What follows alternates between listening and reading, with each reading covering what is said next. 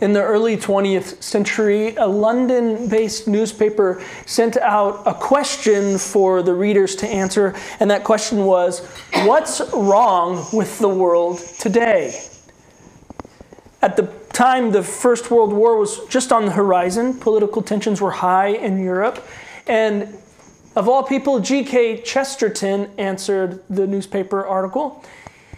He was a Christian apologetic and philosopher, very influential on people like C.S. Lewis. And Chesterton wrote in response to what's wrong with the world today, he gave a 2-word answer, I am. And so Chesterton, writing from his Christian worldview, he saw that his own sin, his own shortcomings, his own issues were contributing to the problems facing the world in his day. And as followers of Christ, we who know our sin, know the weight of our sin, know that our sin can cause harm to others, we might answer like Chesterton. If we were asked, what's wrong with the world today? We might say, I am. Now, if you asked our secular culture, specifically younger millennials and older Generation Z secular individuals, those who are outside the faith, the response would not be, I am. By and large, the response as they pointed the finger toward older generations would be, you are. You're the problem with the world today. People in their early to mid-20s, that is, outside of Christ, we have some lovely brothers and sisters in their 20s here with us, but outside of Christ, they're feeling overwhelmed by the actual problems in the world and the perceived problems in the world, and they are saying, those who come before us have put us in this position. If you read anything about the younger culture, that's what they think. They believe that the climate is changing because of older people's decisions and neglect, that racism is here because of older people's issues, like in my dad's generation. They believe people are not being treated fairly and equally because of those who came before them. One prominent young person who's very vocal told author Anne-Marie Hayek, all the previous generations have left us with is crumbling foundations. That's their perspective of all that has come before them. Now, we might be quick to get frustrated and blow up in anger. Perhaps I've already frustrated some of you. But what we have to admit is that there is, listen, a sliver of truth to what they are saying. There is a piece of truth there. God says in Exodus 20, verse 5, he says, I, the Lord, am God, a jealous God, visiting the iniquity of the fathers on the children to the 3rd and 4th generation. You could also see texts like Exodus 34:7, Numbers 14:18, Psalm 79:8, Psalm 109:14, Isaiah 65:6-7, Jeremiah 32:18. These are all places where the Bible teaches us that our decisions, both good and bad, both righteous and sinful, have an effect on those outside of us. They can harm those around us and even those who come after us. The Lord visiting the iniquity on the sons to the 3rd and 4th generation. The world is in the place that it is in. What if the newspaper asked, I don't know if anyone here reads a newspaper, but what if the newspaper said, what's wrong with the world today? Some of us might say, I am, like Chesterton. Others, who I've just explained, will say, you are. The Bible says, what's wrong with the world today? It gives a one-word answer. Sin. That's the problem in the world today. Transgressing God's covenant, taking what God has made and flipping it upside down, rejecting God's order for the world, rebelling against Him, rebelling against your neighbor. Sin is what leads to the problems in the world today. And we're often prone to believe that we have the solution to the world's problem. If only the right party was in power, or only if the younger generation wasn't screwing everything up, if only people would listen to me and my opinions, I could fix all the problems in our world today, especially here in America. The younger generation definitely believes they are the savior for all the problems in our world. That is, those outside of Christ. One prominent voice in our younger generation said, "We need to dismantle everything that came before us to build a new world." That's what she said. But change rooted in sin just leads to different problems and more problems. Praise be to God that the Scriptures offer us a solution to the world's problem.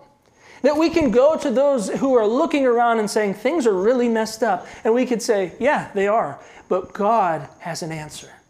God has a solution. They offer one solution to the world's problems, and that's where we're headed this morning. If you take your text, look with me. This principle that I've been chatting about here briefly, about the idea that, our sins have ramifications, that what we choose to say or do will affect others. It's present here in our chapter. Look at verse 1, Genesis 49, verse 1. Then Jacob called his sons and said, "Gather yourselves together that I may tell you what shall happen." What might happen? What could possibly happen? No, I'm going to tell you what shall happen to you in the days to come. Assemble and listen, O sons of Jacob. Listen to Israel, your father. There are two phrases in here that are very uniquely prophetic. It's the way a prophet would introduce a message from God. That's phrase, assemble and listen. That's the way a prophet would summon people together to listen to a message from God. It's in Isaiah 48, verse 14, when Isaiah the prophet says, "Israel, assemble yourselves together and listen to what God has for you." Very prophetic. There's also another phrase in there. It says, "in the days to come."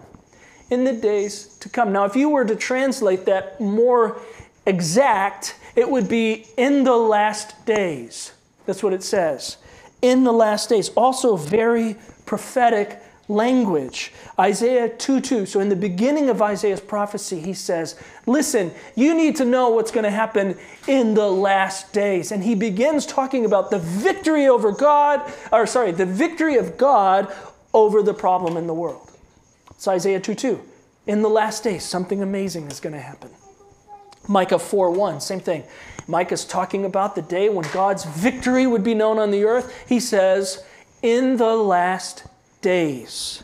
And so Jacob here, he's on his deathbed. We began this scene last week as we saw Jacob blessing Ephraim and Manasseh, bringing them into the family. And so here is the covenant partner of God, the individual that God has tied himself to, he's bound himself to in a relationship based on what? Do you remember? A covenant is a relationship established on what? Promises. So God has made promises to this man that through him, he is going to bring blessing to all nations. And now Jacob opens his mouth to prophesy, to say what shall happen over his 12 sons, these individuals who would become the nation of Israel, through which God would bring the blessing of redemption, of rescue from the world's problem, that we could live in fellowship with God once again. And Jacob says, listen, children, this is what's going to happen. And he talks to each one of them. Now, here's what we're going to do. Look ahead to verse 28. This is a summary of everything Jacob does here. It's a conclusion. It's a poem from verse 2 to verse 27 is a Hebrew poem, and verse 28 is the conclusion. Here's what I just said, or here's what just happened. All these are the 12 tribes of Israel. So each person is mentioned, all of his children. This is what their father said to them as he blessed them, blessing each with the blessing suitable to him. We're going to see the word blessed or blessing 9 times in the passage. 3 of those times happen right there at the last verse. He blessed them, blessing them with a blessing suitable to each person. Each son, based on his actions, whether good or bad, received a suitable blessing for those actions. So that is the attributes of the individuals, the dispositions of the individuals, the good things about the individuals, the really nasty things about the individuals, their sin, in some way results in the blessing that they receive. Do you get that? It's almost merit-based. Okay? Just, Simeon, you're really screwed up, so here's what's going to happen. Judah, things went really well, so here's what's going to happen. Do you get that? That's what's going on in these blessings. One author said it like this: Jacob blesses the tribes, but not independently from their character. The prophecies are based on the praise or blame of the fathers, end quote. So the sins of the fathers will be visited on the children. They'll be present, possibilities, you might say, in the lives of their children. So fathers in the room, your sins, soon to be fathers, your sins will affect your children. God's word. Mothers, happy Mother's Day. Your sins will affect the lives of your children. Humans in the room, children in the room. When we choose to rebel against God, when we hear his good plan and good will for this creation, for the way that we should order our lives and think about our identity, and when we take that and say, no thanks, I'll decide everything, and we transgress God, our decisions will have a massive impact on the lives of those around us, the community that we're a part of, the children and families that come from us. Sin haunts the world. Sin haunts families. Sin haunts me. But praise be to God, there is a solution. There's an answer. But before we get to the solution, since none of you know what the solution is, we'll look through these blessings. And some are going to look, we're not going to look at every name, okay? Not going to look at every name. But some of the blessings that we're going to look at look the opposite of blessings. They look like anti-blessings or curses. But every single one is explained in verse 28. These are blessings that Jacob blessed them with when he blessed them. So somehow, it's all blessing. It's all for good. It's all for God's good. So we're going to ask, how does that all work? And what we're going to do is we're going to look at 5 of the names, the 5 that receive the most attention. That would be Reuben, Simeon, and Levi. Those are the first 3 we'll look at. They get what you might say anti-blessing. In fact, Jacob will say cursed. That doesn't sound like blessing. It's actually the opposite of blessing. But then we'll look at Judah and Joseph. They receive blessing. We're going to kind of take the passage in that way. Not that the other names like Naphtali and Zebulun, they were very important, significant things are said, but just for the sake of time, we can sit down with me and we can unpack all of that together. But they each receive a blessing fitting to them. So verse 3. Reuben, you are my firstborn, my might, and the first fruits of my strength, preeminent in dignity and preeminent in power, unstable as water. You shall not have preeminence. Because you went up to your father's bed, then you defiled it. He went up to my couch. In verse 3, Jacob says something like this. As my firstborn, I had so much hope for you. You were my prized possession. I was so excited when you were born, and I had everything. I reserved everything for you, the greatest blessing. I tucked it away, and it was yours for the taking. Verse 4, you did everything to screw it up. You gave it up. You threw it away. You were preeminent, but now you are not. He says you are as unstable as water. That word unstable, it's the root is reckless. He was a reckless person, like water without walls. You know, once a meal, one of the cups on our table gets reckless and it tips over, and all the water, without the boundary of the cup, the water just runs all over the place. It trips down the crack in the middle of our table and all over the floor, and we have to clean it up. Reuben was reckless. He was unchecked, no borders, no wall. Specifically, he was reckless with desire. Desire whatever he wanted. And what did he want? Well, he wanted his father's concubine, Bilhah. Genesis 35. And he wanted what he wanted. He wanted to experience what he wanted. And so he went after it, driven by his desire, not driven by holiness, not driven by God's glory, not driven by God's order and ways, but driven by a want for whatever he wanted. He defiled himself. He defiled his father. He took whatever he wanted. And so he is humiliated here, demoted, put all the way down. We talked about last week, Hosea. Who's the firstborn of Jacob according to Hosea? Is it Reuben? No, it's adopted son Ephraim. So Reuben is taken out, and as the story of Scripture unfolds and the people of Israel, we follow their story, Reuben really becomes very insignificant. No prophet, no priest, no king, no judge ever comes from Reuben. They're mentioned one time in the New Testament, and that's in Revelation 5 when it lists all the tribes of Israel. So it's just kind of disappear. Because Reuben, he was typified or driven by unchecked desire. Human, fleshly desire. Victor Hamilton says, from this first oracle, the teaching is clear that the behavior of one individual affects the destiny of his descendants. That's weighty, that idea, for me as a dad. So Reuben, he's not the solution, not the answer to the problem. Look at Simeon and Levi beginning in verse 5. Simeon and Levi are brothers. That's their blood brothers, but they're also like in it together. What are they in together for? It says, their weapons of violence are their swords. Let my soul not come into their counsel. O my glory, be not joined to their company.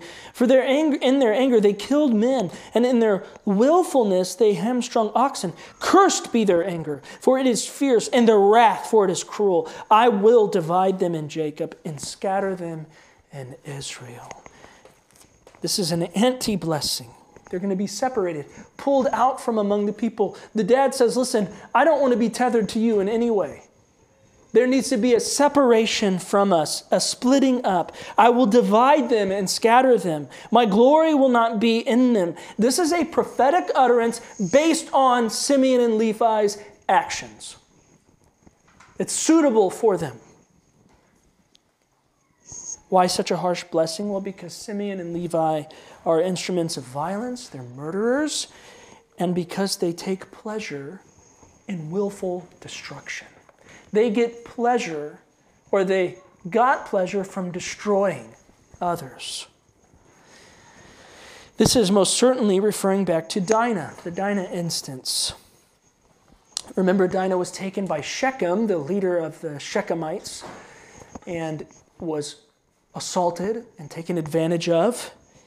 And Dinah needed a defender who could come and rescue her and give out proper vengeance for the crimes against her. But what she got were Simeon and Levi, who, yes, were trying to get Dinah, rescue her and dole out some sort of punishment, but they went above and beyond. If you remember, they convinced all the men of Shechem to be circumcised, and then they snuck in as these men are healing, and he killed them all. And then they plundered their houses, enslaved their family, and apparently Jacob knows something that it didn't say then, that took pleasure in doing this. They took pleasure in doing it. Dinah needed vengeance, but Simeon and Levi went above and beyond in pleasure-driven wrath and pleasure-filled murder. While Reuben was typified, driven by unchecked desires, Simeon and Levi are driven by an appetite for gruesome revenge. Revenge at all costs. And so they too are humiliated. They're scattered. We know historically Levi is given a handful of cities scattered among the tribes of Israel. They don't get a land allotment. Simeon is given a very small piece of land inside Judah, so surrounded by Judah, and eventually become consumed by Judah, so that Simeon as a tribe kind of ceases to exist. They have no more land. They just become Judah. They're absorbed.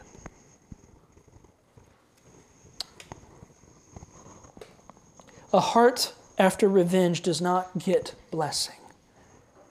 and does not answer the world's desire for a solution. So now we move to Judah, the first son who gets what we'd all be like, yeah, that sounds way more positive than everything we've heard so far. Judah, beginning in verse 8, Judah, your brothers shall praise you. Your hand shall be on the neck of your enemies. Your father's sons shall bow down before you. Judah's a lion's cub. From the prey, my son, you have gone up. He stooped down. He crouched as a lion and as a lioness. Who dares rouse him? You don't wake a sleeping lion. The scepter shall not depart from Judah, nor the ruler's staff from between his feet until tribute comes to him. That is, until the tribute comes to him and beyond. And continuing that verse. And to him shall be the obedience of the peoples, binding his foal to the vine, and his donkey's colt to the choice vine. He has washed his garments in wine, and his vestures in the blood of grapes. His eyes are darker than wine, and his teeth whiter than milk. Judah here is elevated. Judah, your brothers shall praise you and bow down to you. The word praise, overwhelming, it means give thanks. And overwhelmingly, it's used with God as the object. Praise God. Give thanks to God. Psalm 75:1, we give thanks to you, O God. That's how it's usually used. But here, Jacob prophetically tells Judah, someday your brothers will give thanks to you. They'll be thankful for you. They will have gratitude for you such that they will bow their lives to you. That seems like an elevation, right? A blessing. Further, Jacob says, you will conquer your enemies. That's what your hand on your enemy's neck. And the whole thing about the lion, that's about the victory of Judah over God's enemies and over the enemy of God's people. Judah is like a growing lion. He might be a cub now, but Judah will come into fullness. He will grow and be a roaring, devouring lion and dominate all of his enemies. Who would dare rouse the Lion of Judah? So Judah's a lion that will win over every enemy. He goes on, Jacob, you will possess the scepter of kingly authority. And when it comes into your hand, it will not depart. You'll have an eternal kingdom until tribute is paid to you, until everyone acknowledges that you are the king, and beyond, you will hold the scepter. You will have authority. It's interesting. Nothing in Genesis, there's no hint yet that the people of Israel will have a king. In fact, a king won't be established for a long time. But prophetically, Jacob says, you will be the king. It will be given to you, the scepter. And it's like all the peoples of the world will acknowledge your authority. Further, this beautiful kingdom that is going to be given to Judah will be in abundance. That's verse 11 and 12, all about the wine. It's really about the abundance of Judah's kingdom. It's like a vine dresser who has so many grapes, I don't care if my donkeys eat the grapes. I got grapes coming out of my ears. I don't need more grapes. Abundance. Actually, I have so much grapes that all my clothes are red because I wash my clothes in my grape juice because I have so many grapes.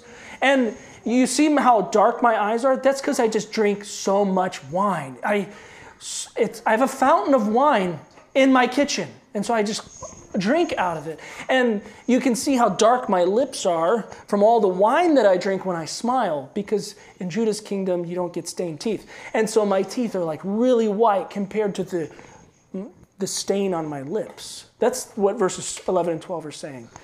There's just an overwhelming abundance of blessing in Judah's kingdom. Finally, this sounds like a blessing. In fact, it sounds like the blessing, the promise that the world needs. All nations coming into an eternal kingdom and knowing abundance. But why did Judah receive this elevation? Not because he was without sin. He had sinned. Remember, he had committed crimes against his daughter-in-law in that really nasty situation. But Judah, he was driven to repentance and sacrificial love. We've unpacked this before in Genesis. But when Judah committed the crime against his daughter and he found out he was broken and he repented, he confessed that he had wronged her, he brought her into the safety of his home, he never harmed her again, he was wrong and he confessed it. And then his life became one of sacrificial love. Remember, he offered the Lord of Egypt, listen, don't take Benjamin. That'll destroy my dad. That'll destroy Benjamin's life. Take me instead. Do you remember that? And then that's when Joseph was like, I'm your brother. Sacrificial love and repentance. That's what drove Judah. Even though he was broken, even though he wasn't perfect, he was a man of repentance and love. So he's elevated here. He's blessed. Judah's blessing is first realized in David, the king who comes from him and establishes a great kingdom, conquering many of God's enemies. Solomon is further realized in Solomon when he has tons of prosperity, but it's never fully realized. This glorious passage was never fully realized in the Old Testament. From verse 13 to 21, we read of other blessings. And what is said is very important there. But we're going to move on to Joseph now, to verse 22. Some of these things said to Zebulun and Issachar and Dan, they're actually really hard to make sense of, and I can help you if you're like really interested in that. Some of those, in fact, the prophecy given to Naphtali is said to be one of the most difficult verses in Hebrew to translate to English. So it's like you're studying this and out of nowhere, it's like impossible to make sense of. But scholars have tried, and so we can work through that. But if we look at Joseph, here's the second blessing. So we've seen two anti-blessings. Here's the second blessing, beginning in verse 22. I'm not going to read it. We've already read 22 to 26. But Joseph is given blessing. 9 times the word blessing or blessed appears in our passage. 3 of them are at the end there in verse 28. The other 6 are said to Joseph. You're blessed, Joseph. God has blessed you with a blessing. You're blessed. You've got blessing and blessing 6 times. So Jacob prophesies that Joseph will get an exponential blessing as compared to his brothers. We know from last week that his portion is doubled because of his children, Ephraim and Manasseh.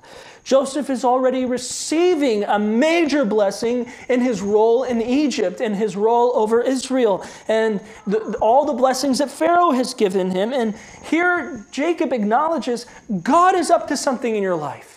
The Almighty One of Jacob has been at work.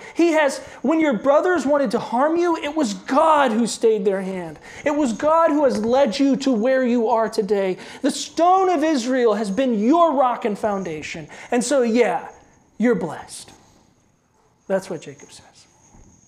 Now, why is Joseph blessed?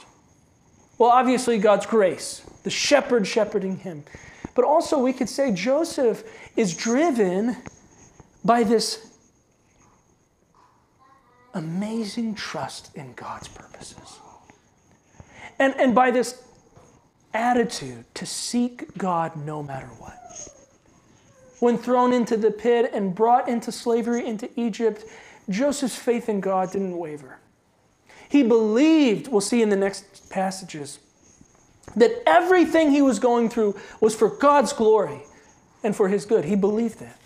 He trusted God. And not only that, he sought God in every situation. When tempted by Potiphar's wife, listen, you can live by desire. Joseph said, no, I will live pursuing God.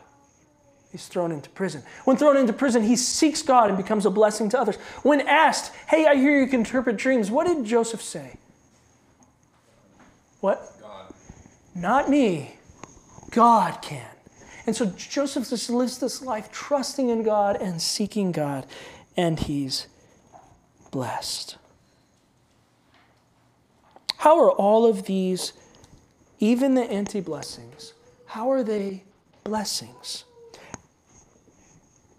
Well, it's all a blessing because God here, prophetically through Jacob, is arranging the family in such a way that he can bring about a true Judah and a greater Joseph. Reuben is humbled so that the people are not led by a desire-seeking leader. Simeon and Levi are brought down so that revenge is not a mantle in Israel. Judah and Joseph are lifted up so that the legacy of repentance and sacrificial love and trust in God and a life seeking God, so they might be the things that define Israel. Do you see that?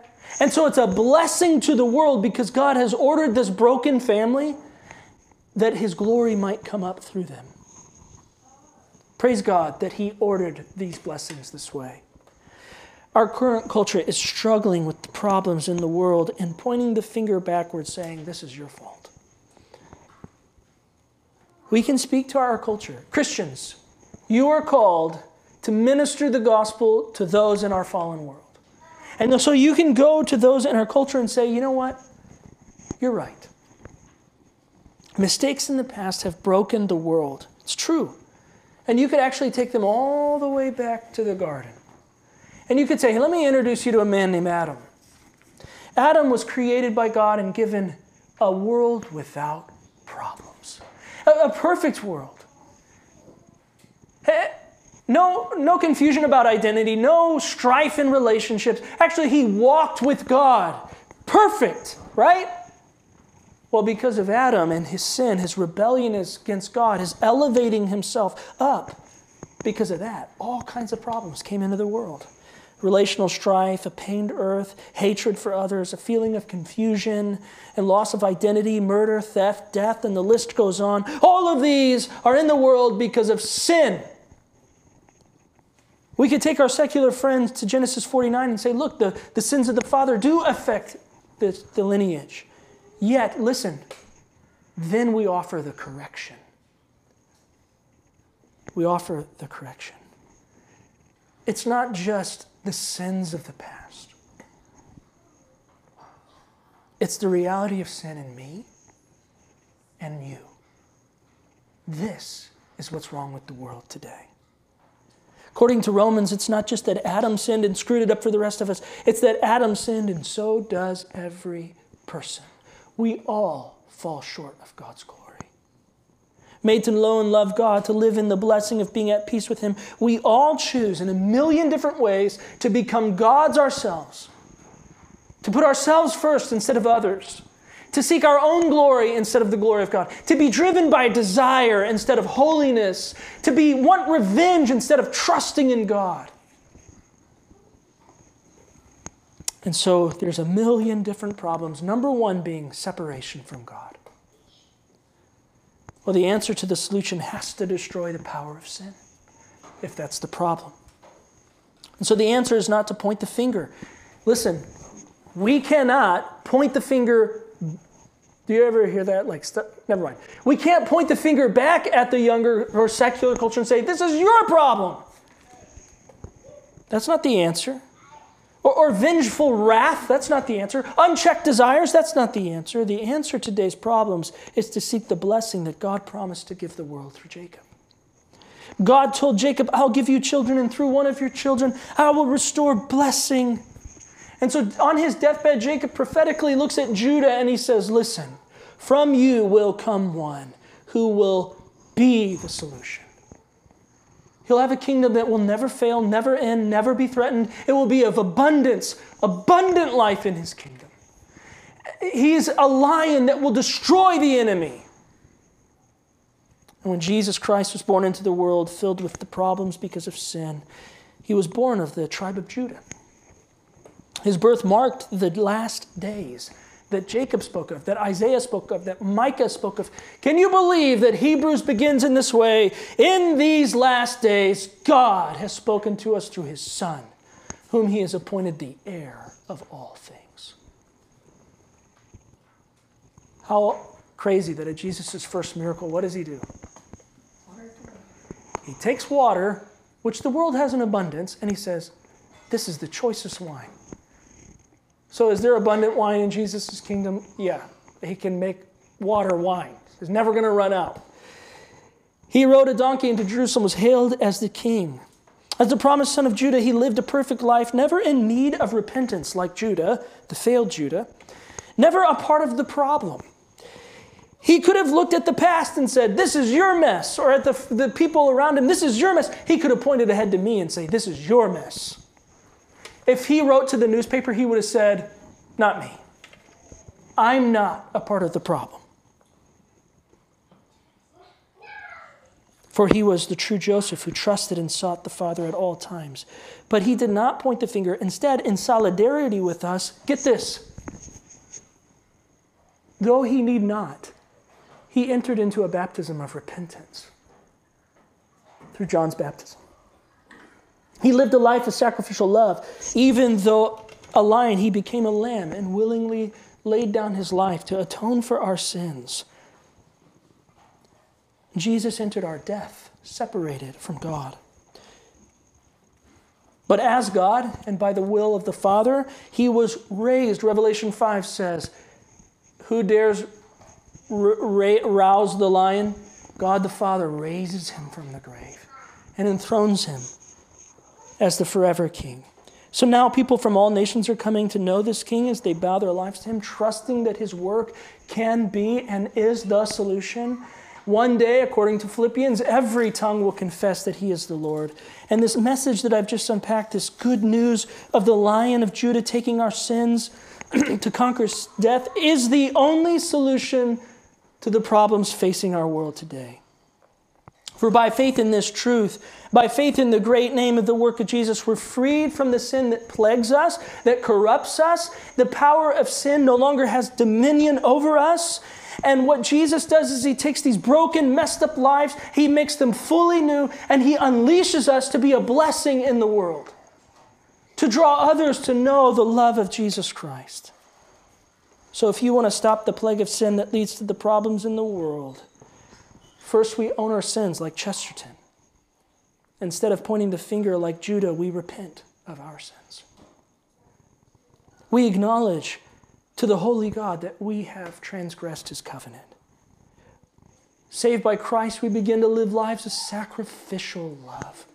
What would it look like to live sacrificially for those who don't deserve our love or sacrifice?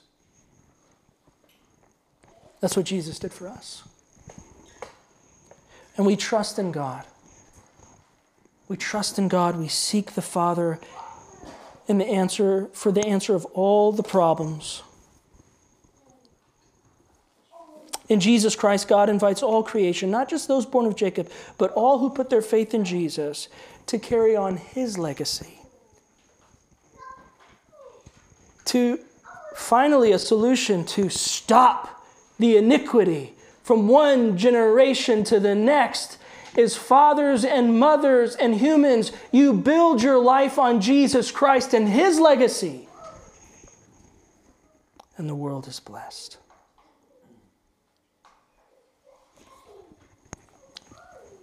Let us pray.